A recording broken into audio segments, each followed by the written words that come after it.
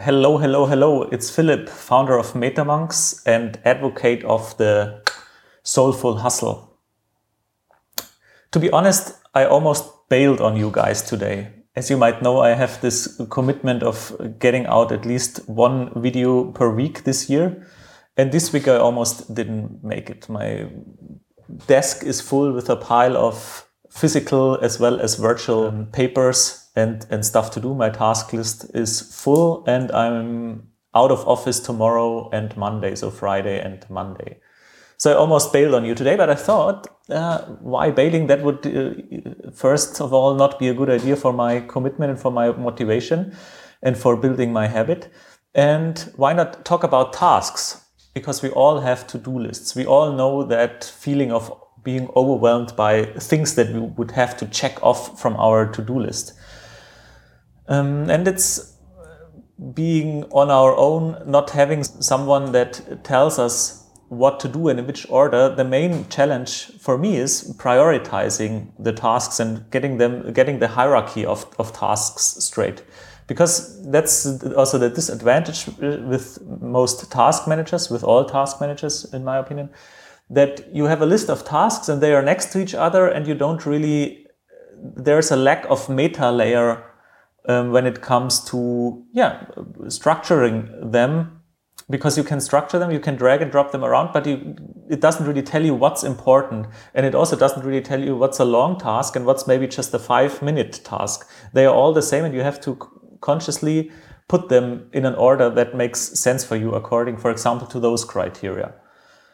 So typical ways of sorting tasks, especially when doing it software-based, is sorting them by due date. Like, what's the most urgent thing? And of course, we try to get the most urgent thing off our list so that we have a chance to breathe again.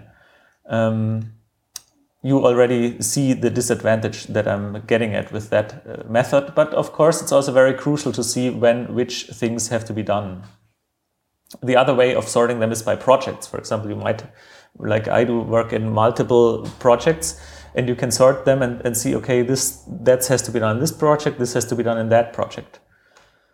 But that's all just playing around with it, in my opinion. That's just trying to erase your mind by looking and by looking at them in a different way, by restructuring them. The most important sorting criteria are not offered by software, and I want to share a couple of those with you today. This week I had a great talk with my friend Udo, asking him about some entrepreneurial steps I'm going to make.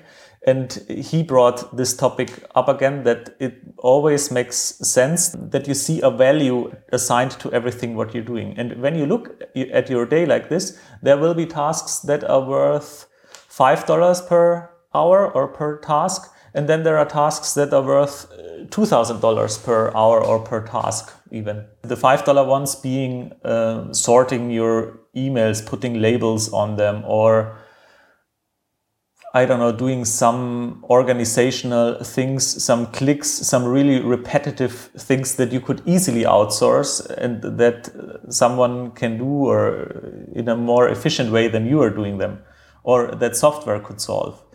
So there are way too many of those tasks generally in our life. But on the other hand, there are those tasks that have a super high value attached to them. Like writing that one email to that one potential client that really convinces them it's a great idea to work with you.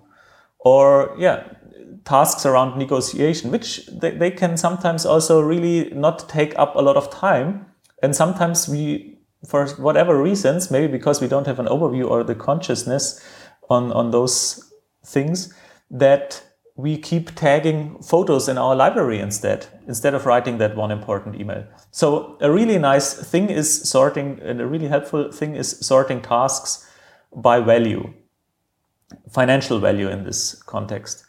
As we are not only capitalists, but also seeking to raise our consciousness and to live a complete and happy life, holistic life, we might appreciate that look on things, but of course we know that there are also other looks and other criteria to sort tasks by. And those can be also the impact that they have, in your mission, in, for example, bringing humanity forward, like in a big picture speech. So there can be tasks that have very little impact, like tagging your photo library, but there can be tasks that have a high impact, like creating a video that might go viral, for example, which also might take you only 5 minutes or so. So that's also a nice way of looking at things, in my opinion. And of course, then there's also the level of desire. Like, what do you really like to do?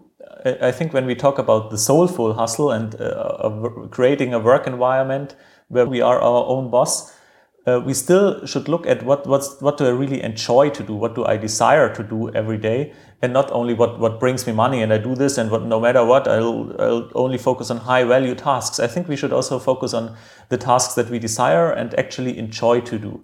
So that's the loophole where you could actually go forward tagging your photos, because if that's what ultimately fulfills you, also make sure you go for that on an occasional basis at least. It probably won't pay the bills, but if that's what you enjoy doing, and if that brings uplifts you and raises your consciousness, so be it. So actually, the only tiny purpose this video has is that I hope I can motivate you to think about how you structure your tasks and what tasks and actions you're doing during a typical workday. So what is the metadata of the stuff you're doing in terms of what value does it create, financial value? What impact does it have regarding your mission? And how much do you desire doing it? How much do you enjoy doing this? If I can motivate you to do that on an occasional basis, I'm super happy, and I can press the stop record button right now.